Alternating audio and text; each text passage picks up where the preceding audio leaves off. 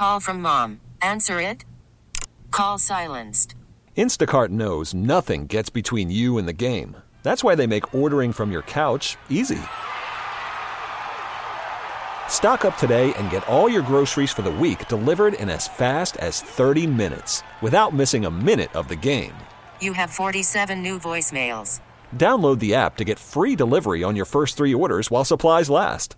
Minimum $10 per order. Additional terms apply. We really need new phones. T-Mobile will cover the cost of 4 amazing new iPhone 15s, and each line is only $25 a month. New iPhone 15s? It's better over here. Only at T-Mobile, get 4 iPhone 15s on us and 4 lines for $25 per line per month with eligible trade-in when you switch. Minimum of 4 lines for $25 per line per month with autopay discount using debit or bank account. $5 more per line without autopay, plus taxes and fees. Phone fee at 24 monthly bill credits for well-qualified customers. Contact us before canceling account to continue bill credits or credit stop and balance on required finance agreement due. $35 per line connection charge applies. See T-Mobile.com. This hour is brought to you by Cars for Kids. Call 1-877-KARS for kids. Broadcasting live from the Hyundai Studios, presented by your local Hyundai dealers. This is Chicago's #1 and most listened to sports station. 670 The Score is Chicago Sports. Chicago Sports is The Score. WSCR and HD Chicago. WBMX HD2 Chicago. In Odyssey Station. The Score! And a swing and a miss. Good sharp slider by Keegan Thompson. Excellent job by the young right-hander. Another solid performance for him. Let's see if the Cubs can get some runs. Moves from center to left. Nasty pitch. Keegan Thompson. Yeah. Snapdragon curveball after the heater. Just absolutely locks him up. I think having a little more experience and, having some of that under my belt, yes, it does give you a little more confidence. And when you're throwing well, you have a lot of confidence as well. So, yeah, I'm excited to get back on the mound between each pitch. You're listening to The Score, Sports Radio 670. The Sunday morning baseball show is Hit and Run. I'm your host, Matt Spiegel. And let's talk to that man with a Snapdragon. Has he heard his curveball called a Snapdragon before? Does he like it? He's pitching really, really well and joins us right now on the Circa Resort and Casino Hotline. Circa Resort and Casino in Las Vegas, home of the world's largest sports book. Hello, Keegan Thompson. Nice to talk to you. Thanks for the time. How are you? Good. How are you? Thanks for having me. Absolutely. So Snapdragon, have you heard that one for the curveball? I think that's a first, but I like it. What historically, what do you like to call the curveball? Or what have people called it that you enjoy? I think the typical words for curveball is usually like a hammer or something like that. Yeah. Uncle Charlie, I've heard, but the hammer. Uncle Charlie, that's a good one. Yeah, I like the hammer, though, but it's weird because, it curves. Most hammers are not supposed to curve, but, who the hell am I? I know. It's just one of those weird baseball terms, I guess. Yeah, right? There's a lot of them. What do you love throwing right now in terms of your breaking stuff? It seems like, because you got a 5-pitch mix, it looks like they're all pretty good right now. How do they feel? They all feel pretty well. I like having 2. I have a cutter and a curveball right now. I like having both of them just, for if one day one's not working, then I can lean on the other one a little more. But right now they're both working pretty well for me, so I enjoy throwing them both at any given time. Yeah, understandably so. Keegan Thompson has pitched in 5 games, 2 2/3 on the low end, 4 innings on the high end in all 5 games, and it's been really good. Do you feel like it's interesting because I know you've been a starter, obviously, and maybe could be again, and everybody asks about it. But this is you. You're pitching like every 4 days, maybe every 5 days. It sort of is a rhythm the way that you're getting used right now. Yeah, at the moment, being the long guy, I'm getting my 3. Typically, it's about 3 days off and then throw the 4th day. But with everything going on, you never know what's going to happen. Whether it be starting, long relief, 1 inning work here and there. I'm just trying to do whatever I can to help them win. Is it specific from between you and David Ross? Like on a given morning, do you tell him, "Yeah, I could go today"? Like, how does that work? How does that function every day? Yeah, after the long outings, they usually give me 1 or 2 days where I'm down for sure, and then that third day or whatever, they'll come in like, "Hey, how you feeling?" Like, yeah, sometimes they're like, hey, I'll probably need another day, or, yeah, I'm good to go today. So just communication between Rossi and Tommy and our bullpen coach, CY. What do you feel in your arm when you're used like this? I mean, you've done everything. You've done short relief. You've done now being the long man like this and being the starter. It's like, do you have a really good feel on that arm and when it might be hurting a little or when it just needs a little rest? It's got to be a very tricky thing as an athlete to understand in full. Yeah, I think early on especially, you're usually always more sore than, later on in the year. I think it's just getting in that groove and getting your arm used to throwing, so however many pitches you need to throw, however often you need to throw. And especially with the shortened spring this year, it's been a little bit tougher on guys. And, we're getting there, and everyone's in the same boat. So I don't think any one person can complain or, gripe about it more than the other because everyone's in the same boat. Yeah, they are. It's true. I was looking back at your story, Keegan, and remembering that in 2019, when you had the elbow soreness, got put on the injured list that April and only pitched like a couple of times that year. And then 2020, there was the whole cancellation of the season. So you went almost 2 full years without pitching in an actual sanctioned game. That must have been crazy. What was challenging? What was the most challenging about that for you? The toughest part for me was, missing all of 2019. And then coming back for spring, I came back in the best shape I think I'd ever been in, at that time. And we were in spring for 3 weeks, and then we got sent home. So in my mind, I was like, dang, I just lost 1 year, and now I'm about to lose another. And so the hardest thing was, it's just kind of one of those same things again. Like everyone's in the same boat. Like you can't just sit there and wallow in your own sorrows. You have to get out and work. I had a couple guys where I was, and we'd meet up and we'd throw every day in hopes of things starting back up. And I think it was later that June or July that the season got going. So you just gotta stay in a good mental headspace. Got you. That's really it. So during the lockout, when like other people are freaking out, maybe about like not being in contact with the team, were you one of those guys who's like, this is nothing. I went 2 years once. Come on, boys, this is nothing. I wouldn't say I was not worrying at all. We all wanted to get back and play, and not to worry about all these different little minute details that are in effect now. But I did enjoy the extra couple weeks at home with my wife and the dogs, and just be able to spend some extra time at home with them that we don't normally get. That's awesome. Keegan Thompson joining us right here on 670 The Score. So growing up in Alabama, was it always Auburn? Were you an Auburn guy over an Alabama guy? Obviously, you ended up playing there, but like Iron Bowls, were you cheering for Auburn as a kid? I grew up an Alabama fan, actually. Oh, no. How? Yeah, but my whole family was.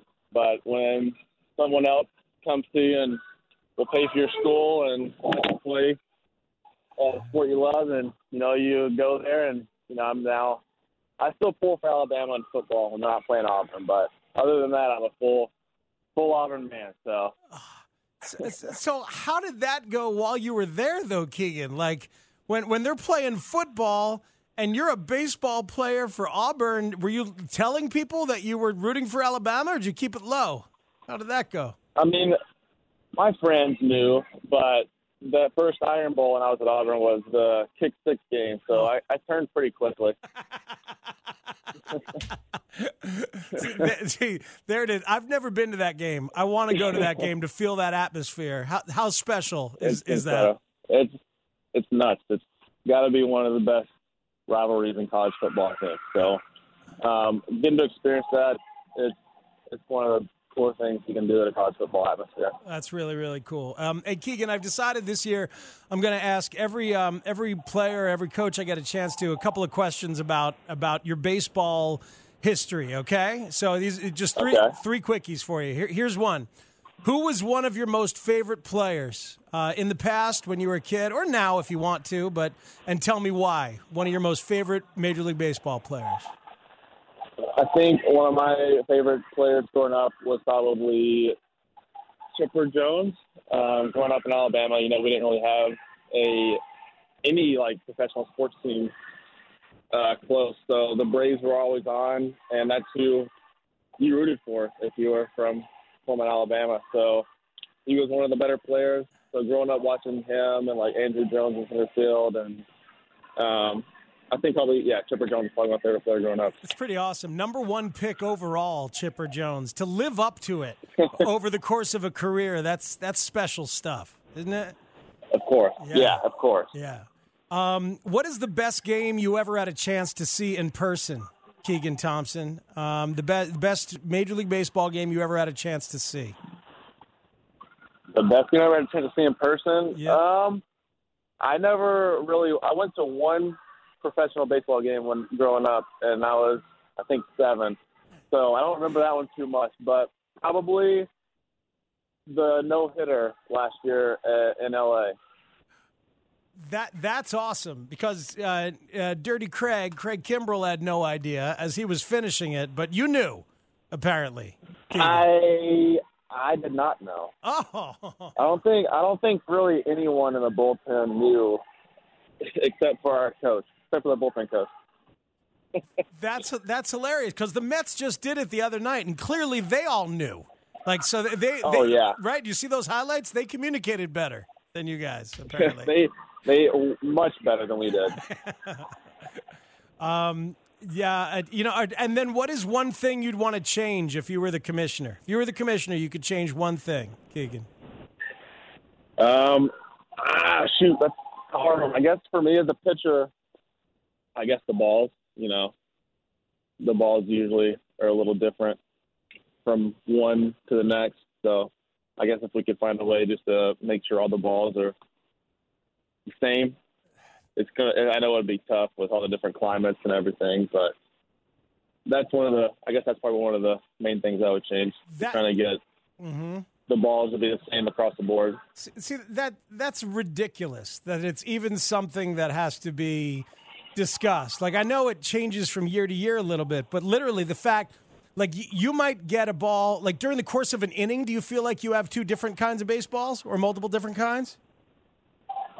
Yeah. I mean, different people rub up baseball, so not every ball is rubbed by the same person or rubbed the same way. So, I mean, it's just small things that can change how a baseball feels. So, I mean, it's going to be something really hard and would be difficult to explain, but it would be a hard one to change, but it would be nice if it could happen. Yeah, no, I hear you. And then last thing, have you had a chance to talk to Andrew McCutchen at all here as you guys are back together after the stuff that went down at Wrigley a couple weeks back? No, I've not got a chance to talk to him, but I know he's a great guy, and I don't think there's any hard feelings between the two of us. So, but I have not got a chance to talk to him. Yeah, you were in a tough spot, man. Yeah, you were in a very tough spot. We could see what was going on, and it's just an awkward go. Keegan Thompson, thanks so much, man. Appreciate getting a chance to talk to you a little bit. Keep rolling, keep killing it. Yeah, thank you. Thanks for having me. All right, have a good day. You too. That's Keegan Thompson of the Cubs, right there on 670 The Score. An Alabama fan playing for Auburn. Okay. All right. That's nuts. 312-644-6767 is the phone number if you want to hop in. A little bit later, Cowboy Joe West. If you missed it, it was really, really fun. So we'll bring it to you a little bit later on. But first, let's go to Stan in Bellwood, who has been hanging. Always a pleasure. A staple of Hit and Runs past and present again. I like it. Good morning, Stan. Don't make it too hard for me to live up to the billing. I'm getting old, man. And listen, you got it right earlier. about using the term decompose. I feel like I'm in decompose mode after watching the White Sox this first month of the season. You know what I'm saying? Oh, man, it should be more fun, right, Stan? It's supposed to be more fun this year, and there's a lot of factors that don't make it as fun as it could be, unfortunately. That's right. Well, we're only 1 month in. Like I said, I want to talk about the White Sox here. Injuries, of course, have to be factored in.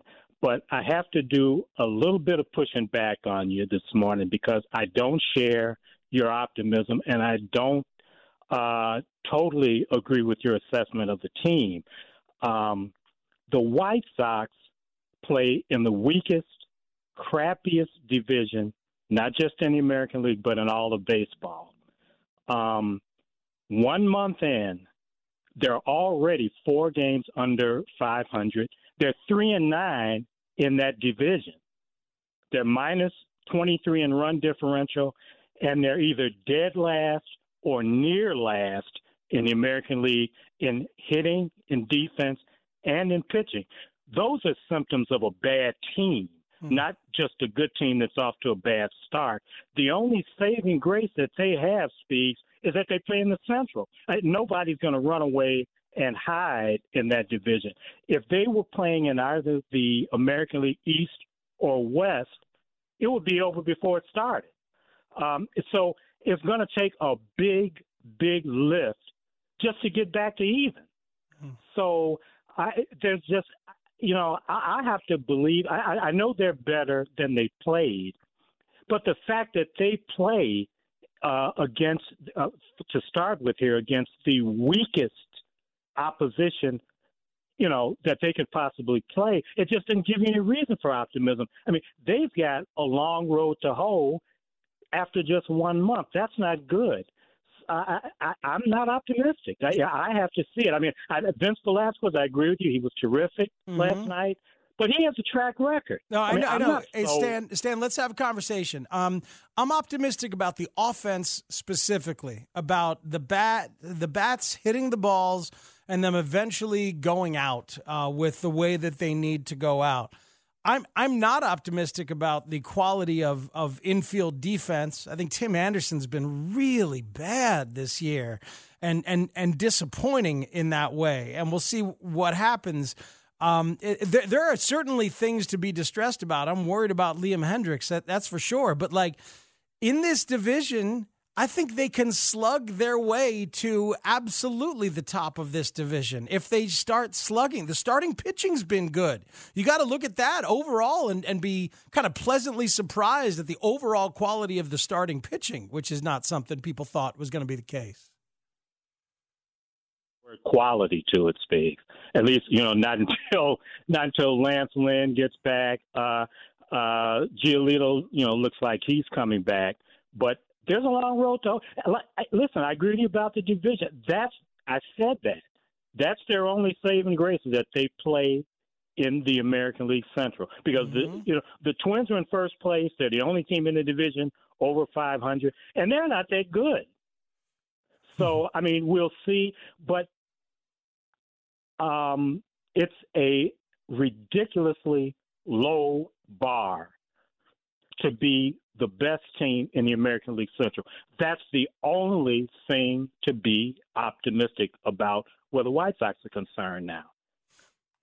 Thank you, Stan. Appreciate you. I think it's. I think there's a little more than that, but I understand, man. It's ugly and it's distressing, and you're certainly entitled to feel about it all the ways that people are feeling about it. I really do think that offense is gonna come around a little bit. I worry about Tony. I worry about the defense. I worry about Liam Hendriks, but he's certainly earned the right to try and pitch through some of these issues here early on. But man, that whole division is, look, Cleveland is going to be a little better than people thought. Detroit, I think, still is going to end up playing a little better than they have. Minnesota's the one that's running away. And if you don't believe that Minnesota's going to run away, then it's going to be right there for them. 670 The Score is where you are. Matt Spiegel's who you're with on Hit and Run here on The Score. A little bit later in the hour, Joe West. More of your phone calls coming up at 312-644-6767. Hit and Run, Sunday mornings, 9 a.m. to noon on 670 The Score and 670thescore.com. Chicago's sports station. Kershaw's 0-2 pitch. There it is! Clayton Kershaw, the Dodgers strikeout king. 2,697.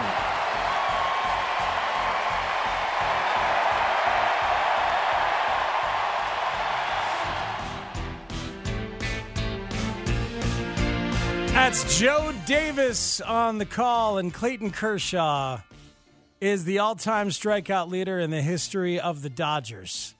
That's a real franchise to be the all-time strikeout leader for. The record he broke is Don Sutton, who seemed to pitch forever. The late Don Sutton, the Hall of Famer, was a tremendous compiler of starts, of wins, of strikeouts, was obviously very, very good, but he just kept going and going and going. Kershaw is 34 years old, has been pitching for 15 years in the bigs, and is now at 2,700 career strikeouts. Pretty amazing for the guy who was a high school teammate of Matthew Stafford in 7-on-7 football. Sean Sears has been working overnights quite a bit. Now the producer of Hit and Run here with me on a Sunday morning. And you said you had something that Grobstein your guy Les, used to bring up about Kershaw? Yeah, I've only gotten into one argument on the air with Les. Plenty off the air, but one argument on the air. He tried to tell me that he didn't think Clayton Kershaw would be a Hall of Famer. And I just started going, he's, MVP, Cy Young winner, 9-time All-Star. It's like, I think this guy's a safe bet to be in the Hall of Fame. And he's like, I don't know. I just don't know if I've seen enough. It's crazy. Yeah, no, he's locked and loaded. People don't get wins anymore, so you're not gonna worry about the win total itself being the thing. And Kershaw, dominant as he is with the years of excellence when the stuff was just elite, and now with the heater down, he's reinvented himself in a really, really smart way. The curveball is still exquisite. Right. Treat yourself, folks. Look out there. You can find it online, and maybe we'll find it before the end of the show as I throw the gauntlet down for Sean here, but the moment that Vin Scully first saw Clayton Kershaw's curveball at spring training when he was a 19-year-old pitcher, and Scully, who had seen everything and everybody, obviously, was just absolutely blown away by that curveball. Because it was curveball for a strike three. He's like, oh, boy. That's Scully, who called Koufax perfect games, seeing it for the first time. Among active pitchers in baseball, Clayton Kershaw, fourth all-time among actives with strikeouts. Max Scherzer, Justin Verlander, Zach Greinke above him. That's it. Interesting to look at this list. Number 12 on the active strikeout list will probably pitch for the White Sox in the next month. That is Johnny Cueto. And other than that, not a lot of White Sox and Cubs connections, understandably so. 670 The Score is where you are. We'll play Joe West at the top of the hour. I want you to hear this, though, before we go back to the phone lines. And callers, hang on. We will get to you for sure at 312-644-6767. Keegan Thompson, the Cubs reliever who we just spoke to, talking about the baseballs. It's really compelling because we think about the baseballs from a hitter's perspective a lot, don't we? We think about, is it a rabbit ball or is it more of a dead ball? And certainly the dead ball right now, it's a little bit more dead. It's something where it's kind of coalescing with some rules changes that they're hoping to make and some other things they're hoping to do in a way of trying to bring some contact back. And I'm a guy who would welcome that. I would enjoy that. So some of the contact perspective as opposed to the home run perspective. But it's damaging right now to the overall numbers. The batting average league-wide is very low right now. So it's not really working necessarily. But from the pitcher's perspective, Keegan Thompson said sometimes, one is rubbed down with that mud that you need to, and the other one is not. And in a given inning, you're getting different baseballs where the seams are rising a little more, difficult to control. Here's Chris Bassett of the Mets talking about the baseballs as well earlier this week. Overall frustration with the fact that it keeps happening at this clip. Yeah, it's extremely annoying to see your teammates constantly get hit. And if we get hit by certain pitches, it is what it is. But to get hit in the head, the amount that we're getting hit it's unbelievable. I had some close calls tonight, which I've been hit in the face. I don't ever want to do that to anybody ever. But the MLB has a very big problem with the baseballs. I mean, they're bad. Everyone knows it. Every pitcher in the league knows it. They're bad. They don't care. The MLB doesn't give a damn about it. They don't care. We've told them our problems with them. They don't care. What are the problems with them? What's different about them? They're all different. The first inning, they're decent. The third inning, they're bad. The fourth inning, they're okay. The fifth inning, they're bad. Then we have different climates. Everything's different. There's no common ground with the balls. There's nothing the same. Outing to outing, they're bad. Man, that's a pitcher who's been around a long time. Chris Bassett, originally a White Sox pitcher, I think part of the Samardzija trade to Oakland originally, and well, of course that was a little bit of a rough one. Marcus Semien turned out pretty well. Yeah, he's a decent player, huh? As well. It's kind of a rough trade to look We won't back bring on. up Fernando Tatis Jr. too. No. It's a different thing. But remember, without Tatis Jr. for Shields, none of this other stuff happens. That was the hammer, not the curveball, as Keegan Thompson called it, but that was the hammer. Man, that's embarrassing. It's embarrassing for Major League Baseball to hear pitchers who just can't resist, and it's not a hitter who wishes he had more home runs bitching about it.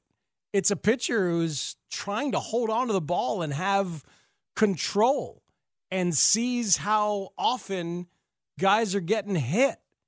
His own team, I believe the Mets lead MLB in being hit by pitches. And one of the reasons why, according to Chris Bassett, is the bad baseballs that other guys are throwing and that he himself has to throw, and it gets away, and then other teams think they're throwing at people. It's an ugly bit of chaos for the league right now. They own the factory.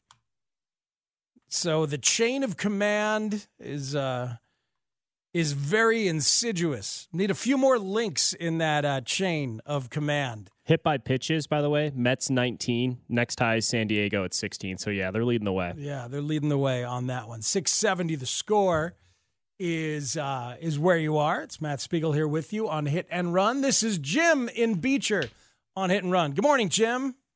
How you doing, Matt? Happy Sunday. And, hey, don't ever lose this show. It's beautiful, man. All right, man. Thank you. The reason I'm calling about the White Sox, just a few observations and maybe a couple predictions. So just kind of hang with me. Number one, this team, if you watch them play, and I think you know, because you love baseball too, when you watch a team and you get the vibes of how they play, this team is not as nearly as good as a lot of people seem to think they are. Okay. Defense, they've already blown 5 saves.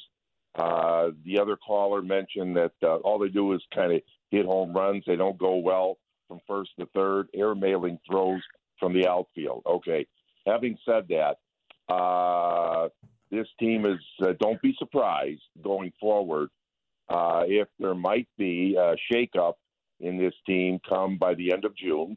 Okay, I'm going to leave that at that. Well, no. What do you mean? What do you mean? Like, what kind of shakeup? What are some of the options? You don't be surprised. I'm kind of out on a limb on this, but I'm going to stay with it. You may have a change in leadership on the field. Period. The team is going to be floundering, and instead of being a top 3 team, that's just the opposite. And I think in one way, shape, or form, my gut tells me they're going to try to salvage the season. Number 2. Don't be surprised, again, if this team, believe it or not, does not make the playoffs, okay? Number 3, if it gets that bad, like I think it potentially could, let's see what happens to the hierarchy at the end of the season with this team. Well, listen to you. Jim is forecasting change and doom, and then potential even bigger change than that. They're in the middle of a window here, and all their young core offensive players are signed for years and years to come, which is why you make deals like going to get A.J. Pollock, which is why you make other deals that hopefully they will make at the deadline if need be, and certainly in the offseason to spend money and approach the competitive balance tax or go over the competitive balance tax. This is your moment to go for it. Look, I'm on record, and a lot of people are.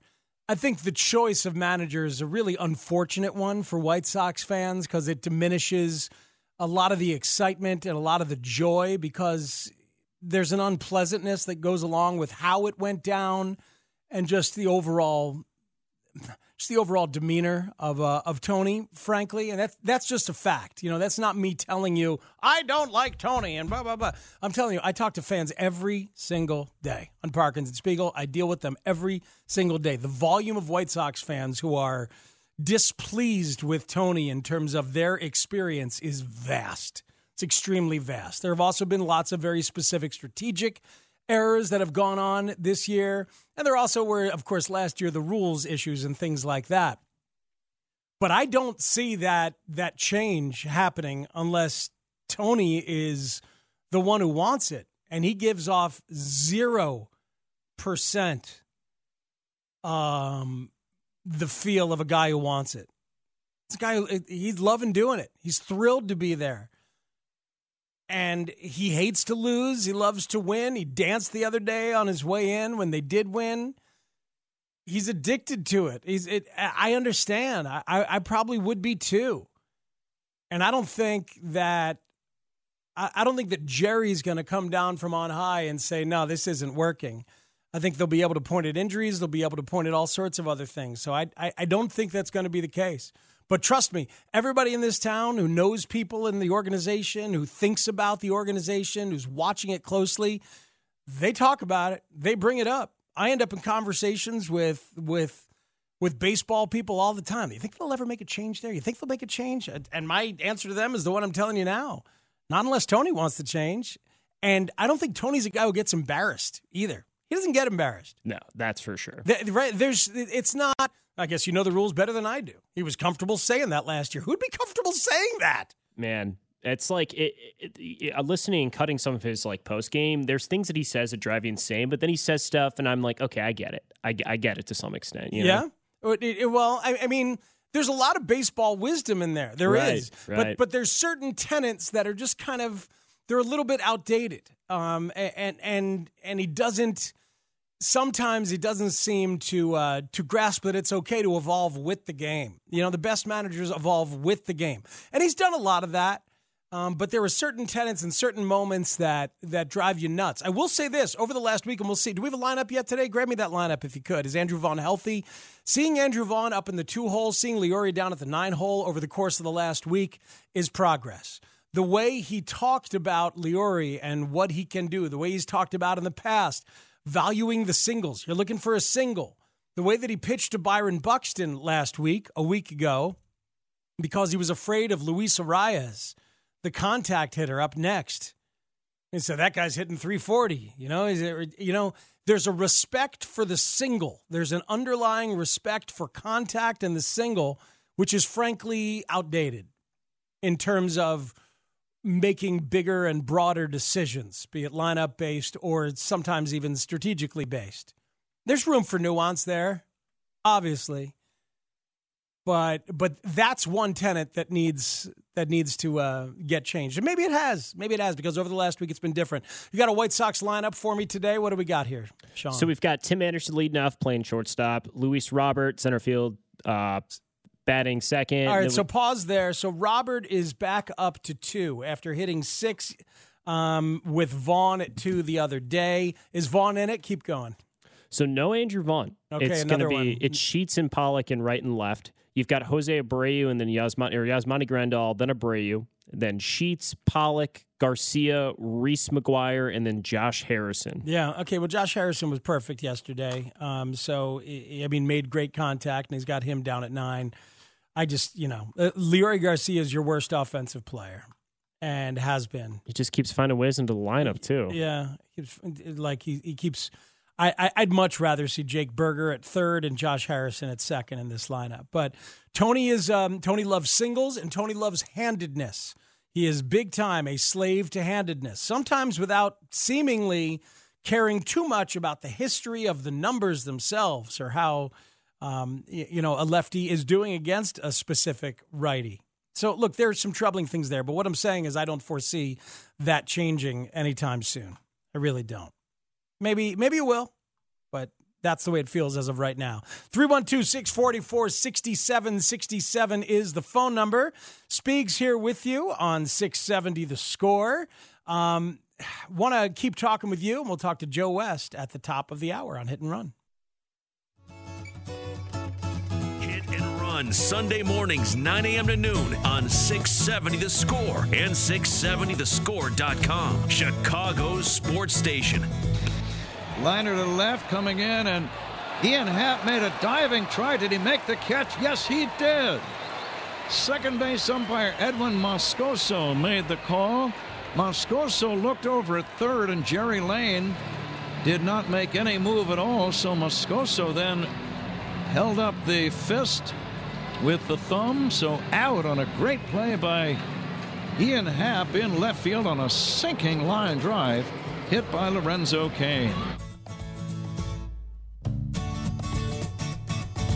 Ian Happ having a terrific year right now. 25th in Major League Baseball in wins above replacement, the Fangraphs version, F-WAR. Manny Machado atop that list, having the best year overall. That takes into account everything. It is certainly imperfect, as almost all numbers are, but he is worth 2 wins already, 2.0 for Manny Machado. And then a lot of the usual customers up there. Jose Ramirez, the incredible Jose Ramirez of the Guardians, Nolan Arenado, Mike Trout, young Wander Franco of the Tampa Bay Rays has been an absolute marvel. Francisco Lindor is back among the top players in the game. George Springer, who homered twice yesterday. And then there's some fun new names. I love J.P. Crawford, the Seattle shortstop, the former Philly. He's a terrific contact hitter and defensive shortstop. Jazz Chisholm of the Miami Marlins is up there, one of the best players in the game. And how about Jeremy Pena, Carlos Correa's replacement down there in Houston, having a terrific start to his Major League Baseball career. It is Matt Spiegel here with you on Hit and Run on The Score. We keep rolling with your phone calls. Mike is in Rogers Park and is now on The Score. Good morning, Mike. How are you? Is it me? Yes, Mike? That's you, Mike. Okay. I thought I heard right. Hey. Yeah, I think I said right by accident. You set me up really well with all that firing on Tony and this and that. I come with a ray of hope, which is rare among Sox fans. We live more on the ledge than inside the house. But contra to the panic after 20 games, I'm old enough to remember 1983. They started out in the first 40 games, 16-24. Dead in the water, looked horrible. Nobody, not one person optimistic. They won 99 games that year because they had a manager who could keep the team calm and motivated and facing the right direction, and that was Tony La Russa. He knows how to turn around a job like this. Well, that's a long time ago. I hope you're right. I hope that he does have that effect. You are certainly right to point out that specific season as an example. And you don't even have to go back that far to see a team that was not playing well and then finds it. I mean, last year's Atlanta Braves, after they lost Ronald Acuna Jr., they stumbled like crazy. They were hanging around 500.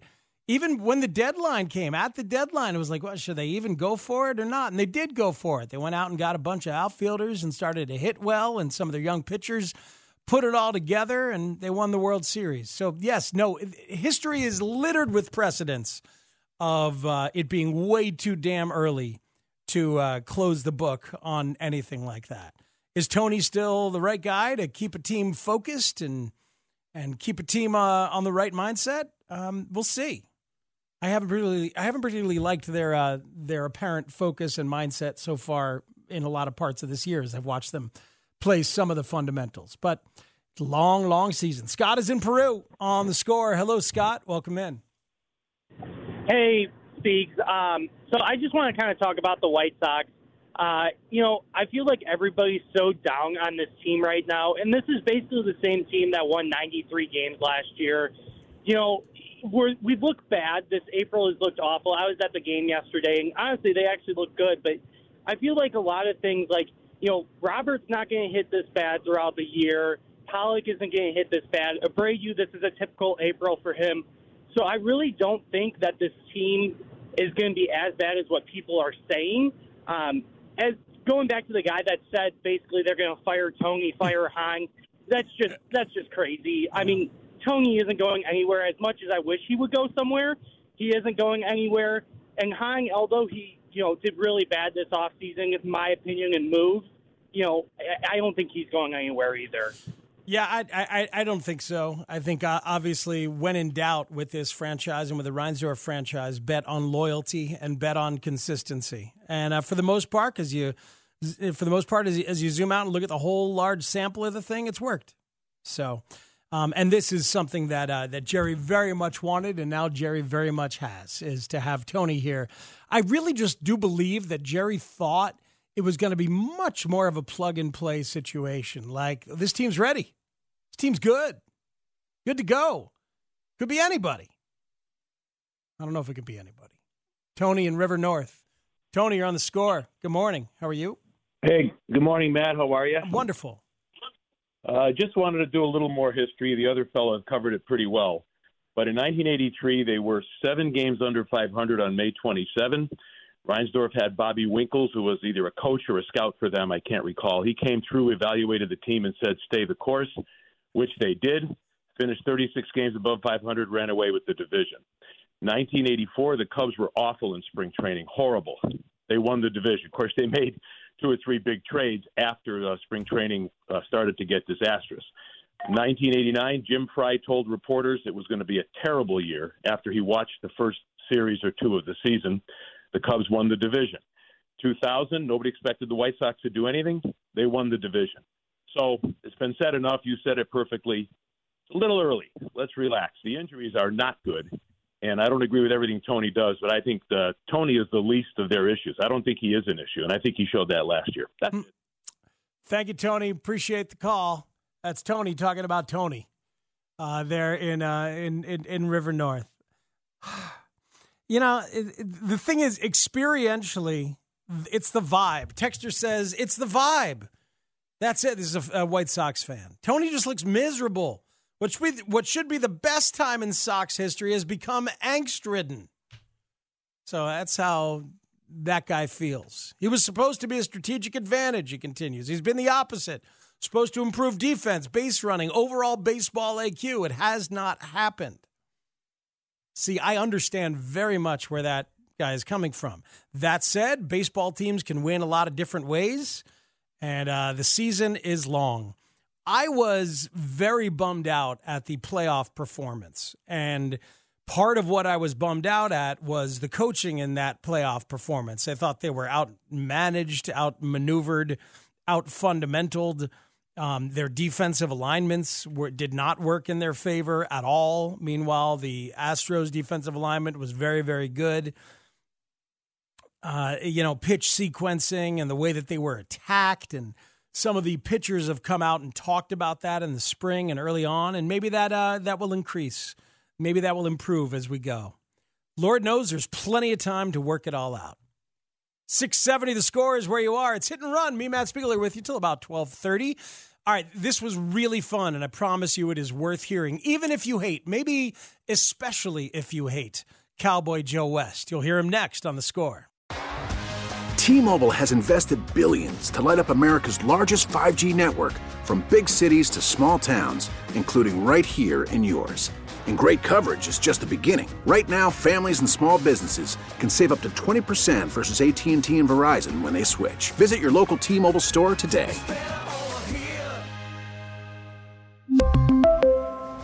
Plan savings with 3 lines of T-Mobile Essentials versus comparable available plans. Plan features and taxes and fees may vary.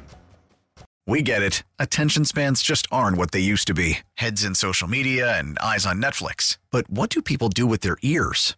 Well, for one, they're listening to audio. Americans spend 4.4 hours with audio every day. Oh, and you want the proof? Well, you just sat through this ad that's now approaching 30 seconds. What could you say to a potential customer in 30 seconds? Let Odyssey put together a media plan tailor-made for your unique marketing needs. Advertise with Odyssey. Visit ads.odyssey.com.